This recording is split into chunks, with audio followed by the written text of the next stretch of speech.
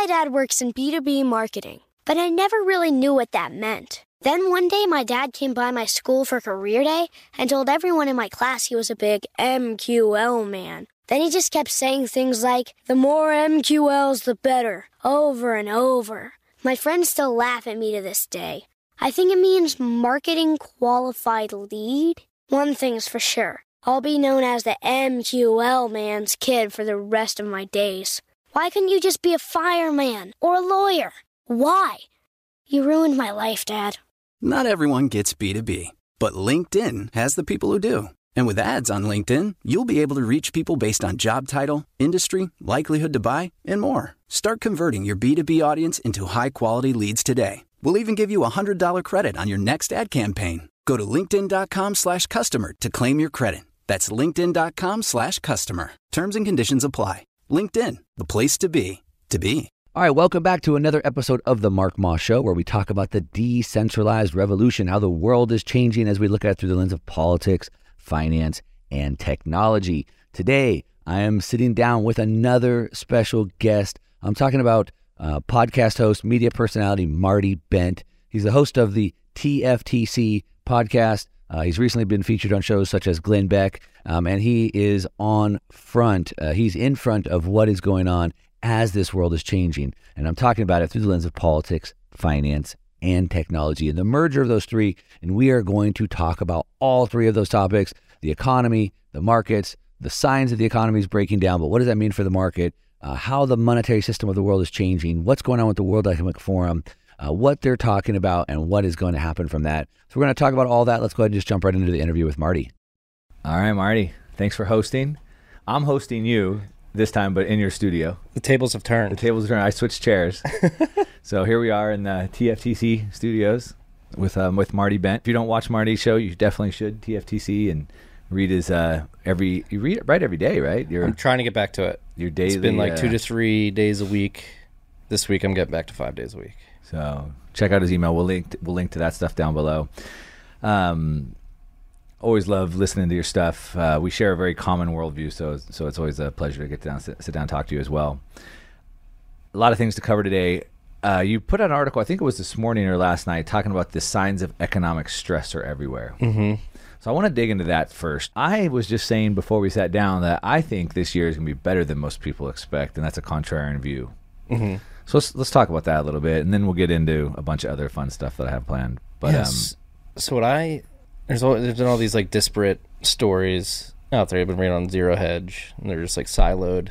And so what I tried to do with this letter last night was to put a few of them together. And so what I focused on was consumer credit and savings, housing, or real estate more broadly, commercial real estate and residential real estate, and then the used car market. And you threw in layoffs. And layoffs as well. And that tied into like commercial real estate. And so with consumer credit, it's hitting new all-time highs. Obviously, it fell significantly after the COVID lockdowns. People went into their houses, paid off their debt, had a lot more disposable income as they weren't traveling to work and eating out and all that jazz. But since then, if you look at like the slope of the increase of consumer credit since it started going back up in like mid-2021, it's a bit steeper than it was in the 10 years prior after things started going back up after 2008. And so we have that situation. Then you juxtapose that credit growth with savings rates, which are plummeting. They're at 2.7% of disposable income right now, which is the second lowest point in recorded history, with the first being 2.4% in 2005, right before the housing crisis. And that was as of Q3 2022. So we have another quarter of which Christmas was involved with. So you have to imagine people were digging in their savings to do all their spending, and the retail numbers came in this morning, and retail sales were down 1.1%, which was for Christmas. Yeah, which was lower than expected. And so that savings rate's probably even a bit lower than it was in Q3 2022. And then you combine those two and add in interest rates, you have credit card rates hitting like 1985 levels, like around 20% on average. So that signals to me that the consumer's under an immense amount of stress. They're overextending themselves, going into more debt at the same time, blowing through their savings, and obviously prices are going up. Food, energy, it's leveled off a bit, but it seems like oil's going back up. And so that was the one sort of theme that I honed in on, like, hey, consumers seem pretty stressed out. They're adding more debt at higher rates. And although they haven't cut their spending. No. Which is weird. Yes, because people, I don't know, I forget what podcast I was listening to, but it's like a social, psychological thing. Like once you're used to getting a new iPhone every 18 months or getting the latest athletic equipment, you want to keep doing that. It's just like hard to let go of that tendency. In the latest CPI data that just came out, the core inflation is very sticky. It's like not budging, which kind of shows this consumers just not stopping spending. No. Yeah. No. Well, in the core inflation too, it's like going, you got to think of what they're spending on, like food and energy, predominantly, which is your essential goods. Yeah. Like obviously we have an egg crisis in the country right now because of this bird flu, but people are freaking out about eggs, which is something I never thought I'd see. It's weird. Yeah. It's weird. When, we have this ranch out here, and this might be a little TMI for the audience, but my daughter was freaking out. At the time, they were having like a tampon shortage.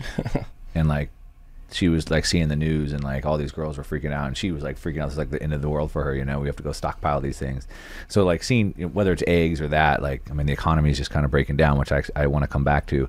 Okay, so the consumer's getting stretched thin. That's a horrible position, both spending or say saving or credit going up as savings are going down.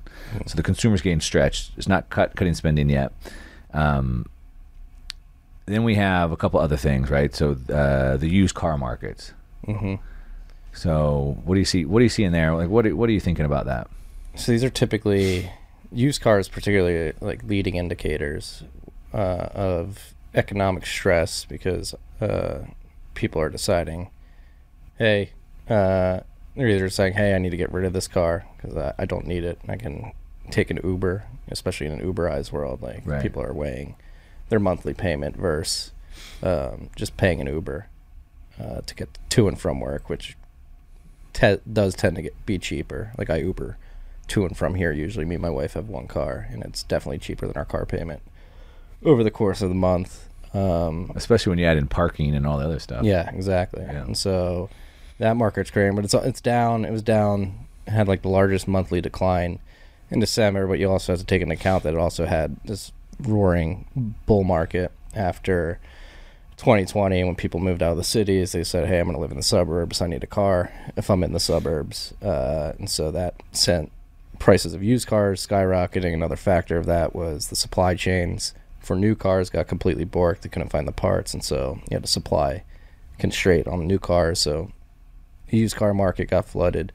But yeah, if you look at, I forget the exact stats, but the average monthly payment for, I believe, it was $1,000, right? Yeah, for 25% of used car owners, which is pretty high for your average consumer. And then on top of that, probably I didn't include it in the newsletter, but I saw the stat this morning. The 60-day delinquency rate for used cars is up 25% year on year. And so those delinquency rates, when people stop paying their bills, that's usually an indicator that they can't, and they're in economic stress. And so that wasn't included in that particular newsletter, but it's a stat I saw this morning. Year on year, 60-day delinquencies up 25%, which is a pretty material increase. Yeah.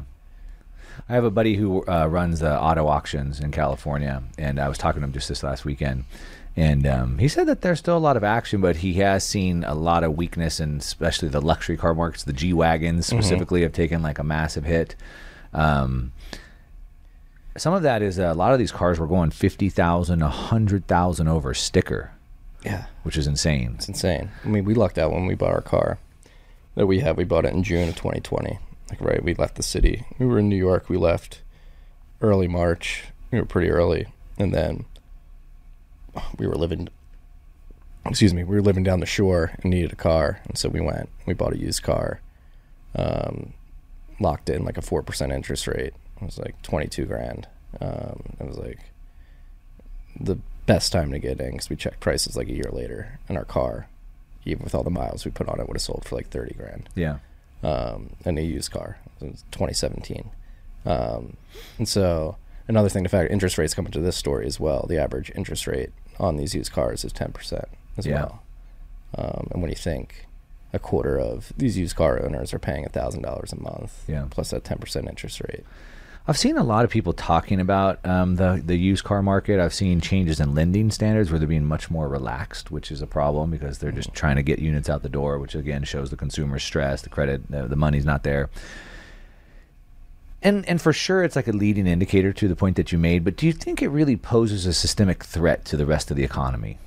I don't think the used car market particularly. Right. I don't think like an implosion of used cars. So it's just a barometer of the overall economy. It's just an indicator that, hey, there's some subsection of the economy that's under stress, is either dumping these cars or not buying them because they can't afford them. Yeah. And then we have the real estate market you covered, which I think goes into the layoffs, you said. Yes. So that's particularly with the REITs, the non-tradable REITs. Blackstone had their $69 billion REIT fund that they curbed redemptions to in November. They recently got a capital injection from the University of California system of $4 billion, so I think that's back open. But then there was Starwood Asset Management also curbed redemptions to their $16 billion non-tradable REIT. And their explanation for why their investors were pulling money out is because they had a stellar 2020 to 2022, and they were taking profits. But I think, especially in this market, you want to people are scared. They want their money. People are scared. They want their money.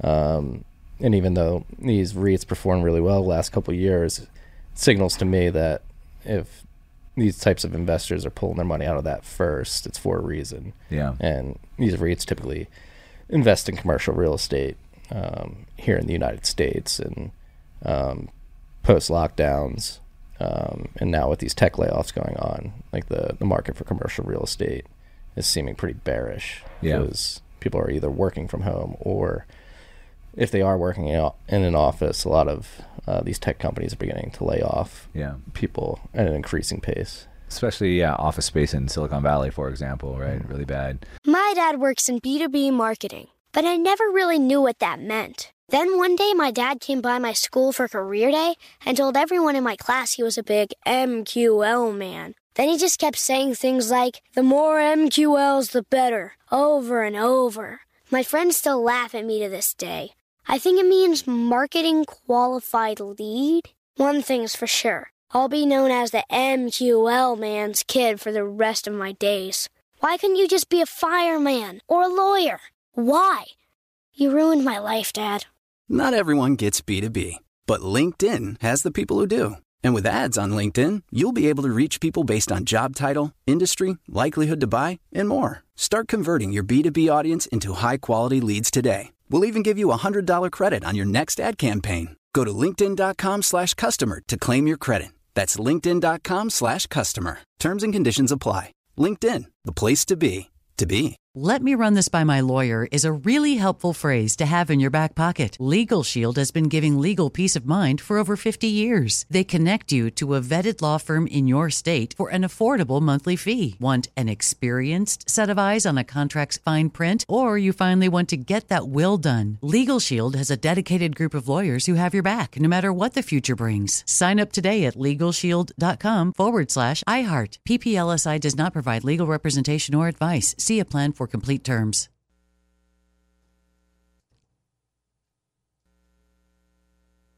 The 2024 presidential campaign features two candidates who are very well known to Americans. And yet, there's complexity at every turn. Criminal trials for one of those candidates. Young voters who are angry. The Campaign Moment podcast from the Washington Post gives you what matters. I'm Aaron Blake, and I'm covering my 10th election cycle. My colleagues and I have insights that you won't find anywhere else. So follow the Campaign Moment right now, wherever you're listening. I was looking at some of the data on Blackstone like a week ago. I talked about it in a different video. the whole thing with the GBTC situation, the Grayscale Bitcoin Trust, and they don't really want to unravel that thing because they're making a 2% premium on that, which is super healthy. Blackstone makes 3.6%. Huh? They're charging 3.6. They're making, what was it, $2 billion a year or something like that, right? 3.6 on 68 billion, whatever that was, 20 billion. Or something like that. Sorry, I can't do math on the top of my head. Austin, what is that? What's 3.6 of 68 billion? Anyway, and it's even more murky. So just on a little side note, but they don't mark to market their assets. So it's all controlled internally, and internally they set the valuation of what their assets are. It's a breed that people invest into, and they don't even have any say of what assets they buy. So who knows what they're even buying, and they could be buying junk assets, and then they're not marked to market. They set the valuation, which they're probably keeping artificially high because they're making the 3.6% off the back of it. Right. And that's, yeah. Did you forget what that is? I don't know if my calculator has that many zeros. Probably not. It's probably like 2.3 billion. Okay, it was a lot. Around there. Side note, but okay. So back to this. So those are great data points. The economic data is bad. It's really bad. We could talk about 20, 30 more indicators, and it's all looking bad. We have the most extreme yield curve we've ever seen in history, which tells us a recession's coming. The unemployment number is low, but if you dig in the data, it's actually really bad. And we can keep going on and on and on. Yeah, they don't factor in the participation rate, which is very important. The participation rate, which is at its lowest point in history. I was trying to do a little research and look at when the unemployment rate was this low before and what the participation rate, but it was hard to get that data. But okay, so we frame it up, and the economic data is bad. It's really bad, and we're hurtling to a catastrophe at the rate we're on, potentially. We can add in a couple more things just real quick. The baby boomers are all retiring. Under the ERISA law, they were able to invest tax-free, but they're forced to start cashing in and pay the taxes now when they're 73 or whatever. We have interest rates so high that all these corporations aren't going to be able to roll over their debt. And then if they can't borrow more money, they're not buying back their stock. So they're not buying as the boomers are selling. I mean, we can go on. The question I have is, so what? not so what, but more, what does that mean? So if we look at 2020, what we saw is that the economy does not equal the markets. The entire economy was literally shut down. It couldn't have been any worse. Businesses were literally put out of business, and yet the markets hit all new time highs. Asset prices, stocks, bonds, real estate, Bitcoin, etc.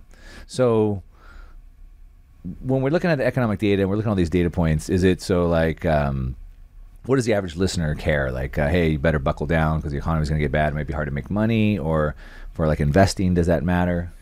In terms of like asset prices, because I do agree, like in 2020 showed like the markets do not equal the economy. But the key difference between 2023 and 2020 is Fed policy, right? Like you had the Fed seems pretty dead set on driving rates and keeping them there higher than 5%. It seems like every other day you have a Fed governor from some part of the country coming out and saying, "Yep, we're gonna raise rates above 5 and then try to keep it there through the rest of the year." So I think that's the number one factor that would lead to a different outcome than 2020, where you shut down the economy, lowered rates, printed a bunch of money, added government stimulus on top of that, and people simply have more disposable income that they weren't spending as they were traveling to and from work and hanging out. They weren't able to go to bars, go to movies, go to all that. So I think that's different today, where the interest rates particularly could bring markets and the economy closer to sort of like markets and the economy could be accurately reflected together instead of this disconnection that we had in 2020. Yeah, the Fed wants to crush demand, so they want to crush the economy because they want people to be broke so they don't keep spending so much money. So maybe they're saying, "Hey, we're doing a good job. I guess we're crushing Larry demand." Summers will come out. I mean, he's not officially associated with the Federal Reserve anymore, but I mean, he was on CNBC a few weeks ago sitting on a beach saying, yeah, we need to drive job loss here so that we can lower prices and get the economy on a solid base. And that is a very scary thing that people need to hear again. So we're going to repeat that again. So they want to crush demand by making you poor so you don't buy as much stuff. They're trying to do that to get CPI down to the 2 to 3% range. But they also want to get unemployment up to 5%. Mm-hmm. They want more people to lose their jobs. Yeah, the Fed.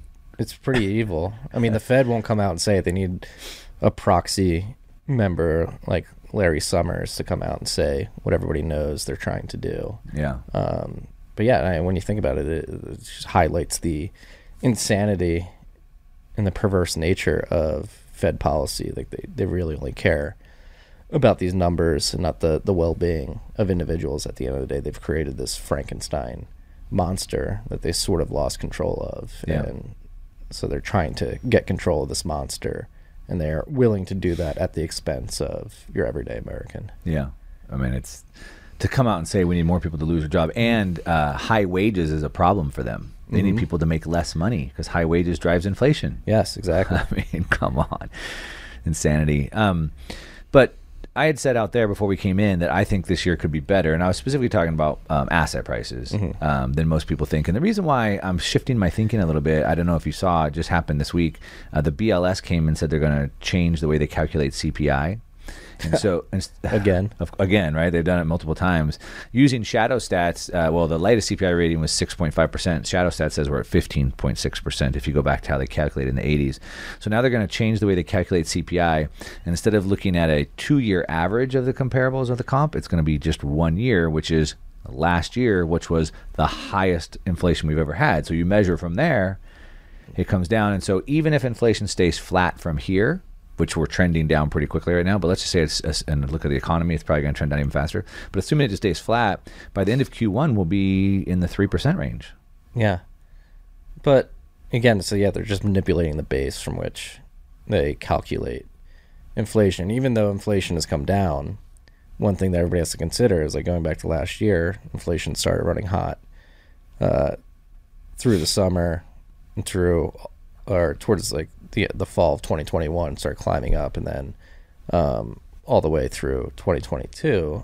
And so even though, yes, the inflation rate has come down like 6.5%, that's still growing on a bigger base that was right. It's still going last year, and still going up. And even if it is only 6.5% inflation, is still very high. Well, and it's really 15.5%. Yeah, exactly. If we're using the Fed's manipulated metrics, I mean, their target historically has been 2%. They've been teasing like they're going to raise that up to 4%. Yeah. But even if it's 4%, you're still well above it, 2.5% above your target. Yeah. So the reason why I would want to kind of make that distinction between the economy and the markets, and then now looking at this, if they can magically, or not magically, through changing the way they calculate it, could get CPI down to 3% by the end of Q1, that gives them all the political cover they need to be easing again.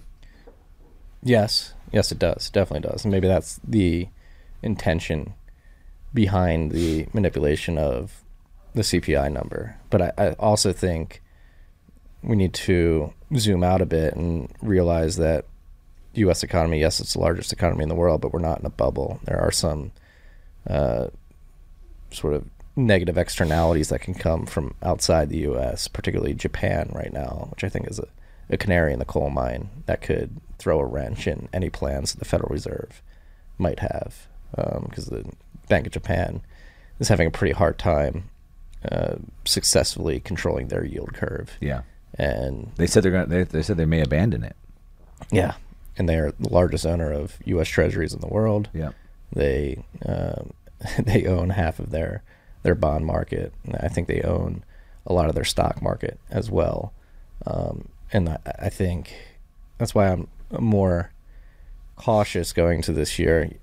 Again, I think the economic data here in the U.S. looks pretty piss poor.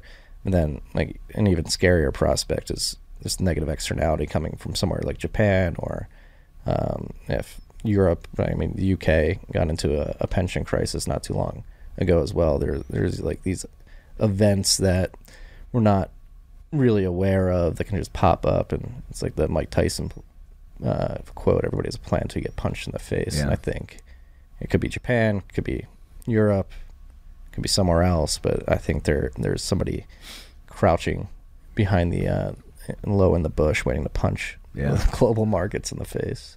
By the way, the first interview I did in my new studio in person was with Mike Tyson. Really? And the first question I asked him was, "Did you really say that?" And I quoted it, and he said, "Yeah, I said that." It wasn't that good of an interview. Was he high the whole time? Yeah, it was. He's a big pot guy now, isn't he? Yeah, it was pretty difficult. I think that, and he was eating mushrooms at the same time. And it was like Mike on it was like sitting across the table from like a caged lion, except for he didn't have the chain on. Yeah, you know. Yeah, you don't want to piss him. And I was like, and I kind of did. I kind of was like digging into questions, and I was like, oh, okay. So anyway, wasn't my best interview, but anyway, I did ask him that question. You had also talked about what's going on with the BRICS nations and even Saudi Arabia and the petrodollar, and so that also throws a massive wrench, right? So the Fed can control who's in their system, but if there's these other people moving into the other system, then they lose control over that.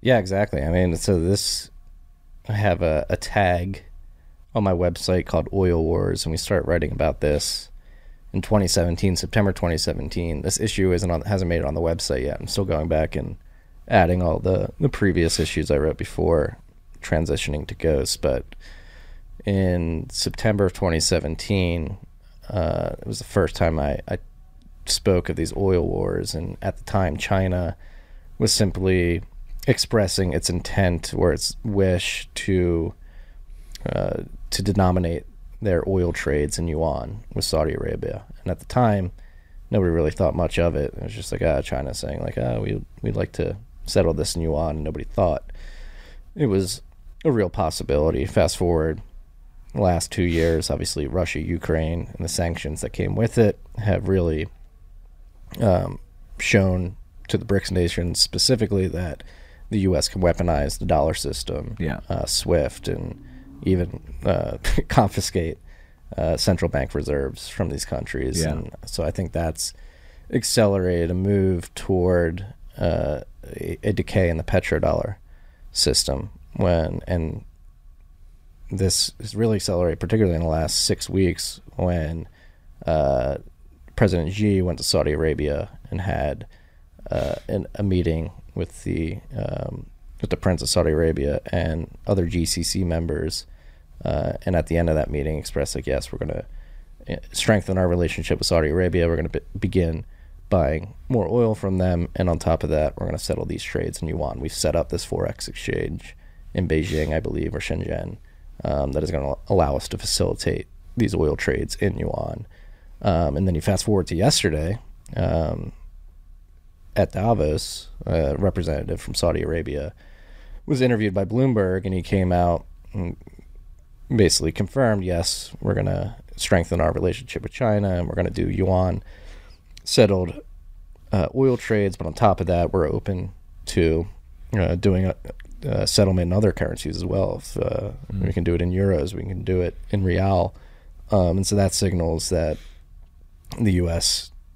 dollar reserve system is beginning to be significantly threatened, because that is what really gives the dollar a lot of its strength, is the fact that all these countries have to go, they buy oil from Saudi Arabia, convert it to dollars, and that drives demand for the dollar. And it seems like pretty quickly that is not going to be the situation anymore. And then when you factor in that China's opening back up, their economy is still growing, they could become a significant buyer of oil from Saudi Arabia, and it gives Saudi Arabia the ability to be like, hey, United States, thank you for the decades of an incredible relationship. The petrodollar system worked while it did, but we have a lot more buyers, and we're gonna appease them as well. Yeah. So you have this fractured sort of oil trade. Do you see the world continuing to fracture in this way? I mean, continuing to move into a multipolar world? I think so, yeah. Not just the BRICS, but maybe even into smaller factions? Oh, yeah. The BRICS, I mean, you can, even here in the United States, I think we're sort of having a multipolar union, if you will. Yeah. States like Texas, Florida, you have the secession movement up in Idaho and Oregon. Yeah. That's been getting some steam. I think I think that's going to be the big trend in the next couple decades is like at different scales going local, whether it's in a particular region of the world or even a particular region of the United States. Yeah. And so then if the world continues to break apart, trust has continued to break down, the dollar, which has been the most trusted system, which isn't really trusted anymore, to your point, if Russia gets their FX reserve seized, I mean, what chance does anybody else have? Exactly. So you think that really opens up the door for a new form of payment settlement? I think so in the long run. And if we focus particularly on like these oil trades and using different currencies to settle that, I mean, I do think Bitcoin is perfectly suited for all these trades from a mechanical and engineering perspective. It's a peer-to-peer distributed network that allows you to make transactions with a counterpart that you may not trust. You're trusting this distributed network. That's the big piece, right? You're not trusting that the U.S. won't take your money or say they're holding your money and just not give it to you. You can't do that with Bitcoin. So I do think from an engineering perspective, it's perfect to facilitate these types of trades. However, I do think there will be an interim period where you have the sort of fractured markets where the Chinese are setting yuan, maybe the Europeans defect from the U.S. and they decide they want to settle in euros and go on down the line. And that's simply because Bitcoin doesn't have a liquidity profile at the moment to facilitate oil trade on the magnitude that would be necessary. There would be a lot of slippage and stuff like that right now, especially if they're just using Bitcoin as a rail and then they automatically liquidate on the other end. Yeah. I do think when Bitcoin gets to a multi-trillion-dollar market, the facilitation of those types of trade settlements will be better. And then also, I think if Bitcoin does get to that market, it signals that all these fiat currencies are being debased pretty heavily, and so people are adopting Bitcoin. And at that point, that's when it flips, because the slippage you would have using a fiat currency to buy oil would be larger than the slippage that you would incur using Bitcoin, because Bitcoin would be more stable at that point. Yeah. Let me run this by my lawyer is a really helpful phrase to have in your back pocket. Legal Shield has been giving legal peace of mind for over 50 years. They connect you to a vetted law firm in your state for an affordable monthly fee. Want an experienced set of eyes on a contract's fine print? Or you finally want to get that will done? Legal Shield has a dedicated group of lawyers who have your back, no matter what the future brings. Sign up today at LegalShield.com/iHeart. PPLSI does not provide legal representation or advice. See a plan for complete terms.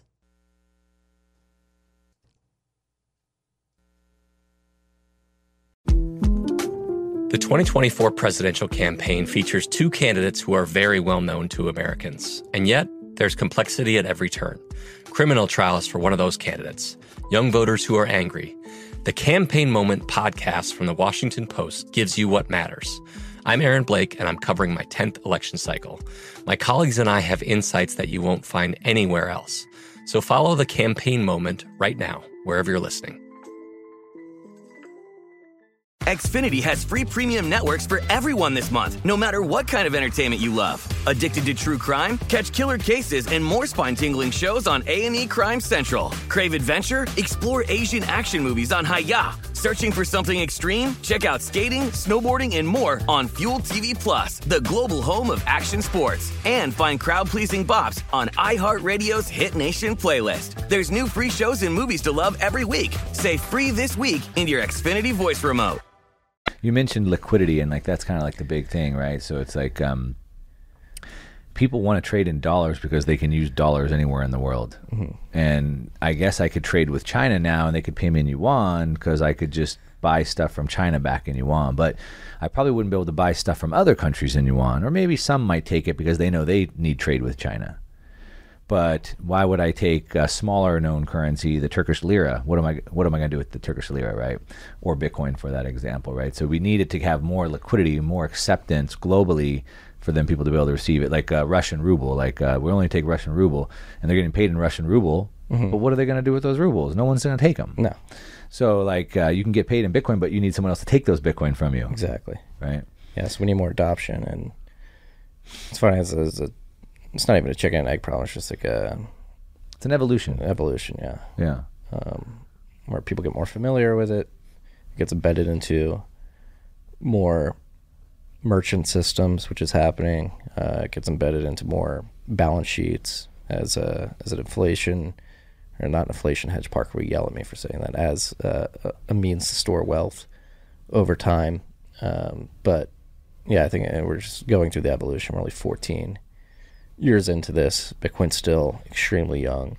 There's still a lot of infrastructure to be built out, but I do think slowly but surely over time, it's all going to come. Yeah, let's park that and let's jump to a couple other things, and we'll come back and tie that together. So, you've been talking about on your Twitter feed the WEF. The WEF is meeting. Klaus Schwab called out for everyone, all the people, to come and master the future. That was his call. We need to master the future, right? So these people have this grand plan. The global business leaders and influencers, et cetera, right? Have you been paying attention to that at all? Yeah, I've been following along this week as these people have been getting on stage and word vomiting all over the world. Yeah. It is very creepy.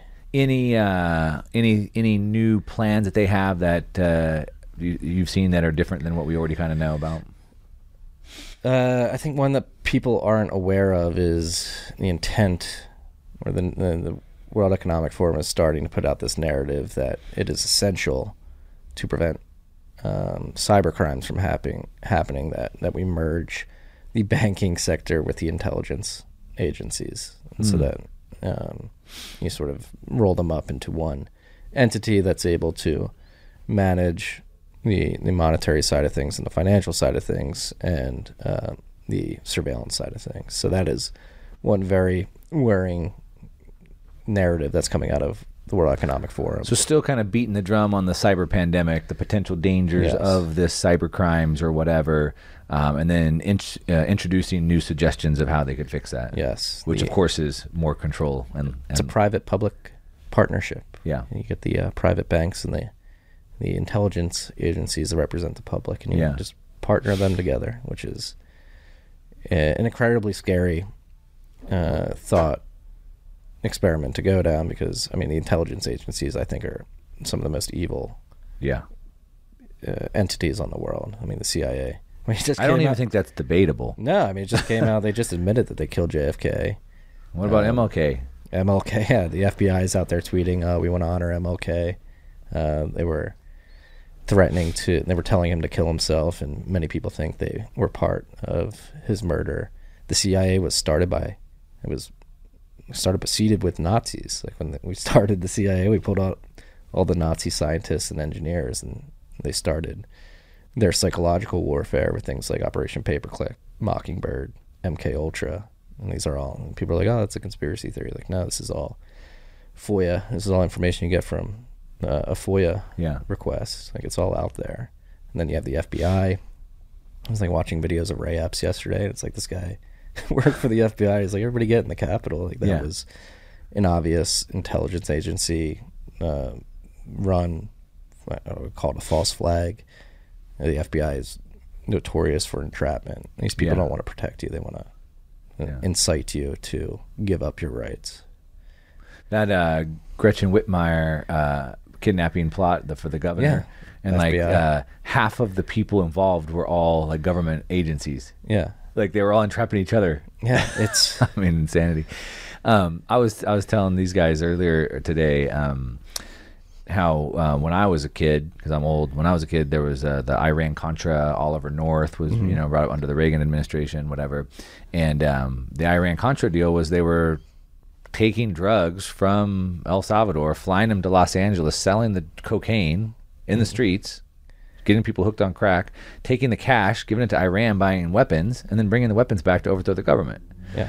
And in Costa Rica, we were down there a month ago, and they have one of the planes crashed in Costa Rica, and they've turned it into like a restaurant now, and you can go there, and they have the whole story there, and it's like, this is all documented. It's all in the open. Like, everybody knows this. Yeah, and then you get into this whole, I mean, this is something I haven't really been paying attention to, but just highlights the hypocrisy of these agencies, which is the classified documents where Trump had some. I didn't even dive deep into that, but he had some. His house got raided. It was a whole big story. And we find out Joe Biden has some, and it's like, it's whatever. Like, it was a mistake, and there's very... do you think it's a whatever, or do you think they're setting him up to get him out because he said he was going to run again, and they don't want him to run again? I mean, he can't run again. He can't think. He can't speak. He can't walk. He should not be president. It would not surprise me if that's their intention.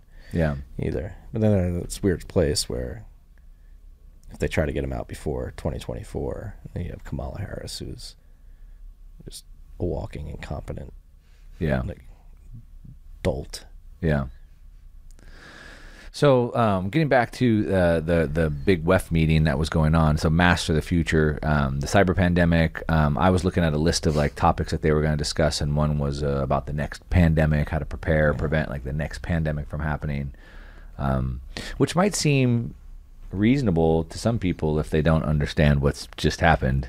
Yeah. But how do you prevent the next pandemic? How about you don't create bioweapons using gain of function? That's a pretty good start. Yeah. What about have you seen these 15-minute cities? Oh yes. I mean, the Netherlands is ground zero for this, where they're taking all the farmland. Yeah. And trying to create these, I forget what they're calling them, but these cities where everything you'll ever need in your life is within 15-minute within walking or biking distance. Yeah. It's scary, and it's. And again, like going back to WEF and Davos this week, they're still leaning into the climate crisis, which doesn't exist. They're using it as a fear tactic to try to coerce people to be like, all right, like the Netherlands thing. They're telling these farmers to give up their farmland because of the, I believe it's NO2 that they're. Yeah, the cows. It's the fertilizer. Too much fertilizer is being used, which I've looked into that a little bit, and because we live in a complex system, central planners mess everything up. When they try to fix one thing, it creates all these unintended consequences. And because of rule changes they placed in the EU, it pushed all the cows and farming to the Netherlands, so it all got concentrated there. Mm-hmm. So the reason why there's so much there is because of previous rule changes that took it from a decentralized state where it was all spread out across the countrysides like it should be, and it pushed it all into one little area. And now they're trying to go, well, now we've created another problem, so let's go solve that. And the Netherlands, I believe, is like the top exporter of like food. Yeah. Right. So like the UN says 868 million. Almost 1 billion people could potentially starve to death in the next 24 months. We have the largest exporter of food in Europe, and they want to shut them down. Yeah, it's Makes no disgusting, sense. And their justification for it doesn't make any sense. The whole carbon emissions boogeyman narrative is disgusting. And then with the cows, they use methane. But if you actually look at like the composition of the atmosphere, yes, methane is a heavier greenhouse gas, but if you look at its overall composition of the gases in the atmosphere, it's minuscule, even though we're adding all this methane. It's not really doing anything to affect. It's not taking a and decomposing grass emits methane. Decomposing grass on its own, and the cows eat the grass, and then they break it down even more. So we got the WEF, potential cyber pandemics, potentially putting in like IDs and basically taking away like anonymous use of the internet. Yes. Potentially health pandemics that they're planning for somehow or another. There were some European representatives laughing at a U.S. representative on one of the stages they were on, saying, "Hey, you guys are going to have to enact hate crimes and curb speech in the U.S. soon enough. It'll come. You guys are going to do it." So tax on free speech, you can add that to it. Klaus Schwab was telling everybody that by 2030 we're all going to have chips in our head. It's a pretty, if you think of everything, it's scary that you could put in one dystopian novel. They're trying to check all the boxes. Yeah. Now, I love your worldview on this because you see all this, and you see it. You're not naive to it. But at the same time, you tweet all the time like, we will win. Yes, we're going to win. So explain that. I think, I focus on Bitcoin specifically, and that's what we have right out here in front of the studios, fix the money, fix the world. I think a lot of the problems that we're describing right now emanate from the fact that we've broken the money. We need to fix the money. We need to fix the way we allocate capital. We need to fix opportunity cost. The ability to print money has completely perturbed opportunity costs and led to this misallocation of capital. And the people that have control of the money printing right now are allocating that capital towards these dystopian use cases that we're describing. And so like the government's printing a bunch of money and then giving them to these organizations. Yeah. I saw, I'm drawing a blank on the guy's name. They're subsidizing carbon He just put credits. together a bill to stop funding the WHO, for example. Right. So that kind of what you're talking about. We should definitely do that. Yeah. Defund NATO, defund all that. But yeah, going back to we're going to win because Bitcoin exists. But if we had a fixed money supply that they couldn't artificially create, then they wouldn't have this money to give to these organizations. Exactly. Yeah. They'd have to actually work hard for it and provide valuable services that people are willing to pay for, and then they could try to allocate that money that way, but it would just get driven out of office because it would prove to be a misallocation of capital yet again. But yeah, no, I think since Bitcoin exists, I've been around for almost 10 years now, which is hard to believe. And even though we're down around $20,000, we've had a lot of punches to the face in the form of a degenerate industry in the crypto space, really giving Bitcoin a black eye. The state of the protocol has never been better. More adoption than ever, more people self-custodying Bitcoin than ever. And yeah, Bitcoin, I tweeted this out the other day, like Bitcoin is just extremely reliable. You know, it's going to produce a block of transactions that are produced in a peer-to-peer fashion that don't are censorship resistant roughly every 10 minutes. And that reliability in a world full of all this chaos is a godsend. Like, and I don't think people are pricing in that reliability yet. And then on top of that, I think from a distribution standpoint of the actual nodes in the network, the mining of the network has gotten a little bit concentrated here in Texas, but I think overall it is significantly more distributed than it was, let's say, 5 years ago. Yeah.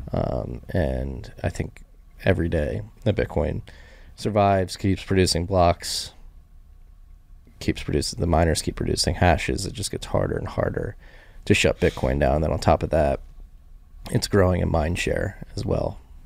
There's more engineers coming to build on the network. There's more cool things that you can build on second layers like the Lightning Network, and this is just enabling this value transfer and these types of applications that have never been possible, and really enable the individual to get away from all this crazy and to win. Because I mean the old tried and true trope is like, just vote. If you vote, just vote harder and you'll get out of this. And that, in my opinion, is never going to work. We need to go build this system outside of the fiat system, and then we can then begin fixing things from there. And then on top of that, you just have just the sovereign movement. There's more people buying ranches, spinning up farms, getting more in touch with homeschooling, school choice. Those trends are growing. And then again, you have here in the States this trend of individual states asserting their autonomy against the federal government. And against BlackRock. Against ESG. Yeah. Was it, I think, Missouri, Florida, Mississippi. 6 states, I believe, Arizona. divested their money. Yeah. Billions of dollars, which is good to see. And still, obviously, you have like the NBC archetype, which is still doubling and tripling down on their love of authority. Yeah. And that's growing as well. But I think the sovereign trend is growing faster and stronger than it has in many decades. Yeah. Yeah, I agree. You know, it's the reason why I kind of wanted to jump to this, and we put a pin on that kind of adoption piece, the road to evolution, we were calling it, is just because as humans, we only react when the pain's high enough. Mm-hmm. I've gone to chiropractic most of my life. I believe in the chiropractic and that our bodies should be aligned, but I typically only go when I'm in pain. Mm-hmm. I'm busy otherwise, right? Yeah. And so, like, the pain has to get high enough, and at some point the pain is so high that we'll act. From a U.S.-centric viewpoint, it's hard for us to get the money situation. But if you're in North Korea or in the Congo or in whatever, Turkey, like you're watching your money lose 100% of its value. Like, what? I'll take the risk, right? I'll go into something else. But as we talk about the WEF and what's happening with the cyber pandemic, the health pandemic, all these things, I think it's just going to keep turning that pain dial up, and it's only going to accelerate the adoption. People are going to need constantly, and to the point, the sovereign movement is being led because there's a need to become a sovereign person, right? And as they turn that dial up, more people will become sovereign, more people will find Bitcoin. And so I guess we have like the S curve, right? So the S curve kind of has this straight up, and I think we're probably in that period. And unfortunately, the pain dial gets turned up. The good is that people wake up and start moving into this new parallel economy and start building that out. Yeah. No, and I think the pain dial, I mean, you mentioned it earlier, I think the combination of all these boomers retiring, selling their stocks, and the Fed being put, it looks like they're going to be put between a rock and a hard place where inflation may still be elevated, but the economy is doing so bad that they need to begin printing money. And if you couple those situations where you have stocks plummeting because boomers are selling all of it, inflation's still high because of supply chains and just overall monetary supply growth, and the Fed begins printing again, and then inflation ramps up again, I think that is a perfect shitstorm to really wake people up and feel the pain that will drive them to seek alternatives. Like, hopefully, if we do get to that point, I won't say it's a foregone conclusion, but if that point does come, people have to realize, I would imagine, that the Fed doesn't really have control, the government doesn't really have control, we need to go seek out alternatives. Who has control then? You do. You have Me? control. Or you as an individual. We the people. Yeah. "Let me just run this by my lawyer" is a really helpful phrase to have in your back pocket. Legal Shield has been giving legal peace of mind for over 50 years. They connect you to a vetted law firm in your state for an affordable monthly fee. Want an experienced set of eyes on a contract's fine print? Or you finally want to get that will done? Legal Shield has a dedicated group of lawyers who have your back, no matter what the future brings. Sign up today at LegalShield.com/iHeart. PPLSI does not provide legal representation or advice. See a plan for complete terms. The 2024 presidential campaign features two candidates who are very well known to Americans. And yet, there's complexity at every turn.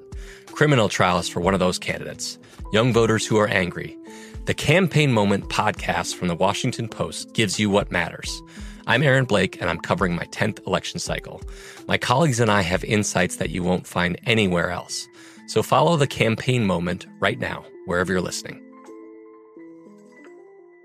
Xfinity has free premium networks for everyone this month, no matter what kind of entertainment you love. Addicted to true crime? Catch killer cases and more spine-tingling shows on A&E Crime Central. Crave adventure? Explore Asian action movies on Hi-Ya. Searching for something extreme? Check out skating, snowboarding, and more on Fuel TV Plus, the global home of action sports. And find crowd-pleasing bops on iHeartRadio's Hit Nation playlist. There's new free shows and movies to love every week. Say free this week in your Xfinity voice remote.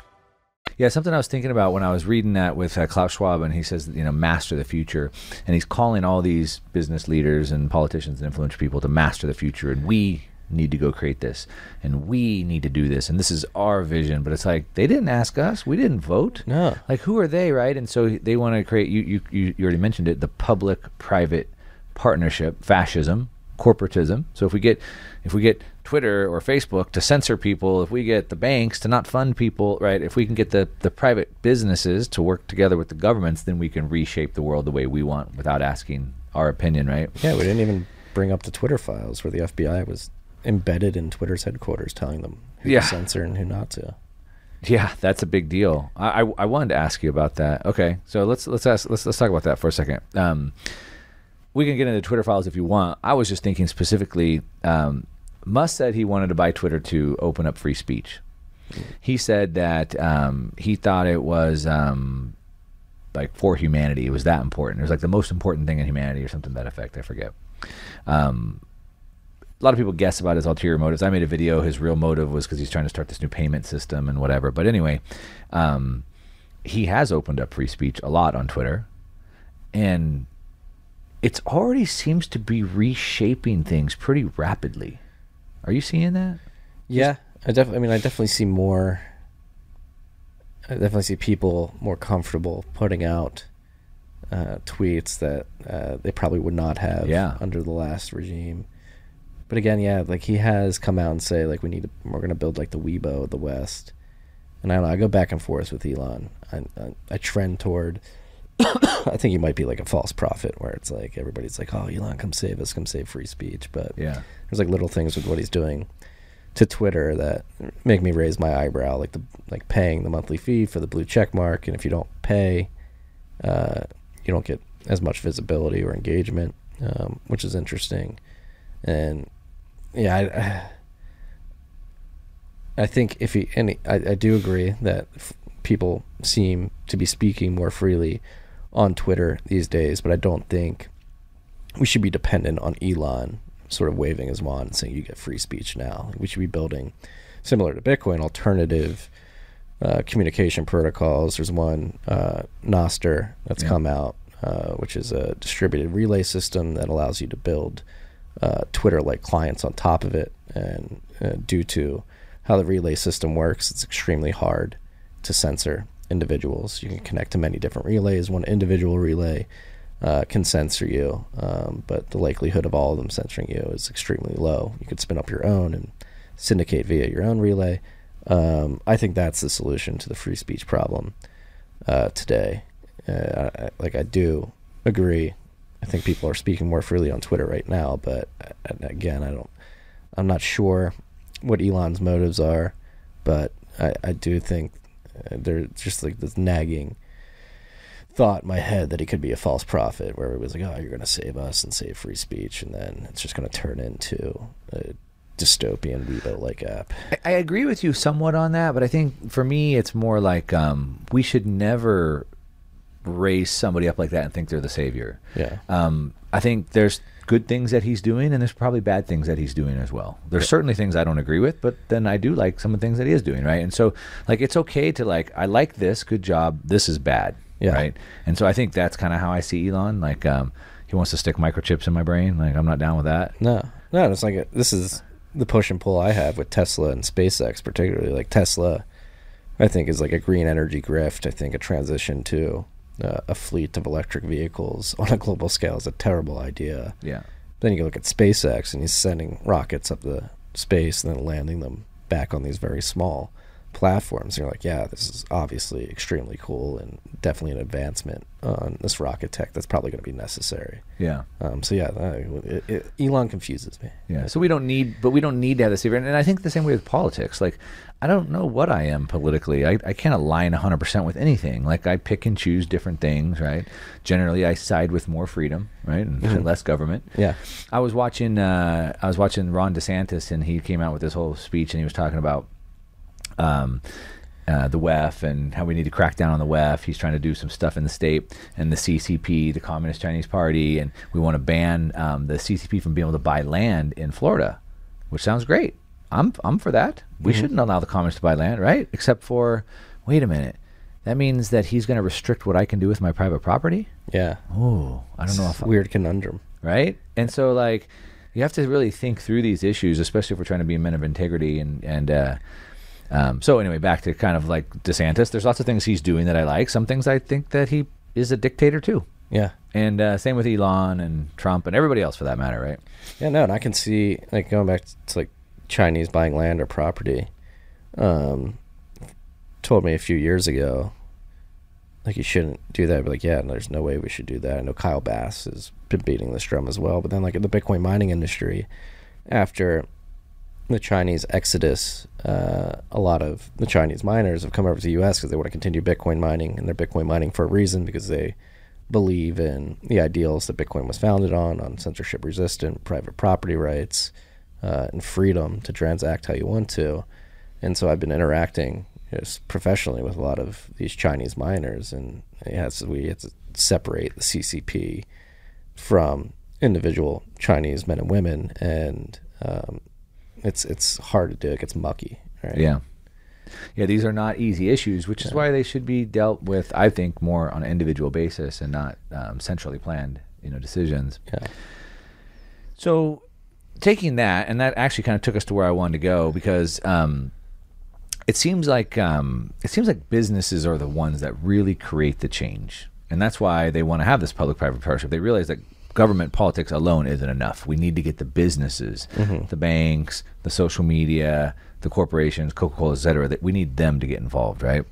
So a couple things I think in there. So one, with Twitter going to free speech, it seems like to me it's changing things. Like I'm starting to see a lot of information specifically on the pandemic and trials from Pfizer and stuff I don't want to say because I'm on YouTube here. You can't say this stuff on you. Susan, you got to end it. Right. And so, but my point is so this is really opening up on Twitter, and Facebook's tanking. Do you think Facebook goes, shoot, we better change our policy or we're dead in the water? Yeah, we have to compete. We have to compete. That's what the consumer wants, because at the end of the day, the consumer does drive these products. Wants. And that's where I asked you the question. If they don't have the power, who has the power? We have the power. Really, the consumer has the power, right? At the end of the day, the consumer, they want our money. And so who's going to give, if we're going to give them our time and attention, then they have to serve us. And so Twitter broke that seal and, hey, look, we want freedom or freedom of speech or whatever. And now Facebook and YouTube are going to have to deal with that. Yeah, especially YouTube. When I said Susan, I was talking to YouTube CEO. The CEO. Susan Wozcicki. Like, I got a strike. I can't monetize YouTube right now because oh, really? I had somebody on talking about what you're not supposed to talk about, which is I've had to not post interviews I've done on YouTube and just put them on Rumble instead. Yeah, same. I've been doing that in the last couple of months because of the strike, but it's insane because we were literally just talking about facts that are public now. Yeah. That going back to like trust the science. Don't take my channel down, Marty. No, I'm not. But like talking about trust the science, you can talk about particular peer-reviewed studies, but you can't talk about others or you get kicked off. Believe me, I know. I know what not to say to make sure this gets on YouTube. But yeah, at the end of the day, consumer drives it. And going back to we're going to win. That's even though things are seem dire, the populace here in the United States seems a bit complacent, seems a bit degenerate. I do think at the end of the day, good beats evil, and somewhere down in most people's stomachs there is this craving for freedom, for truth, for a reality in which people are good to each other. And I do think that's beginning to rear its head, and maybe give Elon some props. That is one thing we needed to begin changing the tides at the corporate level, is somebody with the balls to stand up and say, hey, no, we're gonna bring Ed Dowd on, we're gonna bring Trump back on, we're gonna bring all these conservatives who were banned over the last few years and let them have open debate on my platform. And then that's how the truth is found. Yeah, open debate. Consumers flock there, and then, like you said, Facebook's like, oh, damn, we're losing people. Yeah, and if they start adding more features to take more share from Facebook's going to have to respond, right? One thing you're going to see me really starting to pound the table a lot this year on is this is kind of where I'm really starting to push is back to this sovereign thesis kind of world or parallel market world, because this is where I just really see the most power we have is to affect change through the economy, through economic means. You had what was it, Vivek on from Strive Asset Management, right? And he created a parallel to BlackRock. But instead of trying to say we beat them on returns or we have better performance or better customer service, no. He just said we serve a different customer with different values, right? And there's examples of this popping up all over. And I think the consumer, has the power because we have the money. And if we start demanding businesses to cater to us or we don't give them our money, then they'll cave. And I think there's an even bigger opportunity for entrepreneurs to go create all these, like Texas Slim's done with the Beef Initiative. But I don't know if you've seen Ben Shapiro on Daily Wire. He created Jeremy's Razors. And the examples are starting to pop up. And there's a massive opportunity for entrepreneurs. And then we as consumers get behind it, and like we win. And then, of course, the banking system won't like that. They'll shut us down, and we have Bitcoin. And that will underpin. That will be what makes it all possible. Yeah. No, and I like to think I'm trying to build one of these products, which is in terms of content creation. So for our site, tftc.io, we spun that up in April of 2019. So it's been around for almost 4 years now. And we spun it up using Ghost because Ghost is open source and it's easy to build on. And when I launched the site just selfishly, I wanted to incorporate Bitcoin payments using an open source payment processor called BTC Pay Server into Ghost. And so over the last 4 years, we've sort of been building that product out for ourselves. And I've actually come to the conclusion, oh crap, like we could package this up and give it to people so that they can do exactly what Substack's doing, but in a self-sovereign fashion, particularly with Bitcoin payments that you host yourself, because Substack's an incredible platform. I think they're another example of a company that decided not to censor people, and they've seen an extreme amount of user flow because of that. People are craving truth. They're going to Substack because Substack has drawn the hard line. We're not going to censor these hard conversations. But the censorship that happens on Substack is via Stripe, the payment processor. Yep. That's what some content creators, even though they're able to write on Substack, they can't monetize on Substack because Stripe has stepped in and say, hey, we're not going to allow you to use our rails to receive money.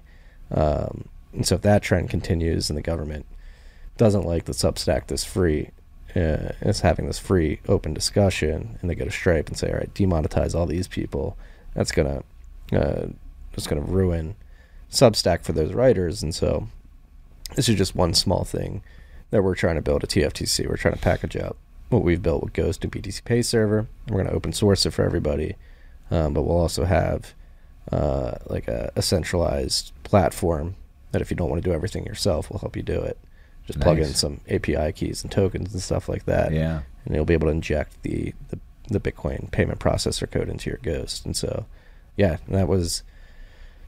built that for myself because, as you may know, with the newsletter and the podcast, I talk about some topics that the government and others don't like. And so I'm not big enough to get censored, but I built this with the intention of getting big and potentially getting to the point where they're like, hey, we're going to censor you. And I can just look at them and be like, no, you can't. Like, come take my node. But by us spinning up those businesses and even just requesting to get paid in Bitcoin, then more people use it and the adoption happens, the paying dial gets turned up, and it all starts going pretty quickly. Oh, yeah. I think it's going to be, and that's the other thing with Bitcoin, too, like in terms of adoption. That's definitely happening here in the West. Strike, their implementation with NCR at self-checkout should be coming to market soon. So if you want to go and pay at Whole Foods or somewhere, if they download this NCR software, you'll be able to do that. You can pay from any wallet. You don't need to pay from a Strike wallet. So that allows you to sort of live and spend on a Bitcoin standard.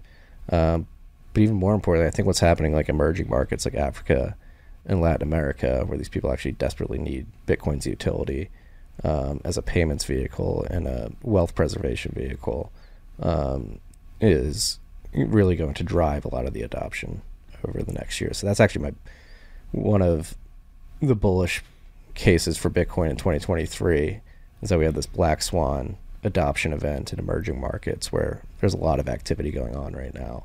And even if the government here in the U.S. or other Western governments decide we don't like Bitcoin, we're going to stop it. I think what's happening in developing markets is something that many people aren't paying attention to. It could sneak up on the global I think that's the big growth area. Like if you look at the internet, the U.S. internet grew fast because we had wired phone lines, but in emerging markets, it skipped that and went straight to wireless, right? And so here we have these existing USD payment rails. Over there, they don't, so it just skips and just goes right to a new rail, it's right? all mobile first. Yeah, it's all mobile first. It goes right to a BTC rail. So cool, man. Well, we covered a lot. I think we'll wrap it up with that. TFTC.io. Check that out for sure. What else? At Marty Ben on Twitter. That's start a business, accept BTC, check out the payment gateway with Ghost. Well, when it comes out, we'll follow Marty for updates on that. Yeah, we'll be open sourcing it soon. So we're just making sure it's stable, so you can follow all that stuff. Podcast is TFTC. Rabbit Hole Recap is the other show I do. But Mark, thank you. This is I think this is the first time the tables have been turned in the studio. Oh, nice. Well, I'm glad it was me. This is a comfortable seat too. Nice. All right, thanks. Xfinity has free premium networks for everyone this month, no matter what kind of entertainment you love. Addicted to true crime? Catch killer cases and more spine-tingling shows on A&E Crime Central. Crave adventure? Explore Asian action movies on Hi-YAH. Searching for something extreme? Check out skating, snowboarding, and more on Fuel TV Plus, the global home of action sports. And find crowd-pleasing bops on iHeartRadio's Hit Nation playlist. There's new free shows and movies to love every week. Say free this week in your Xfinity voice remote.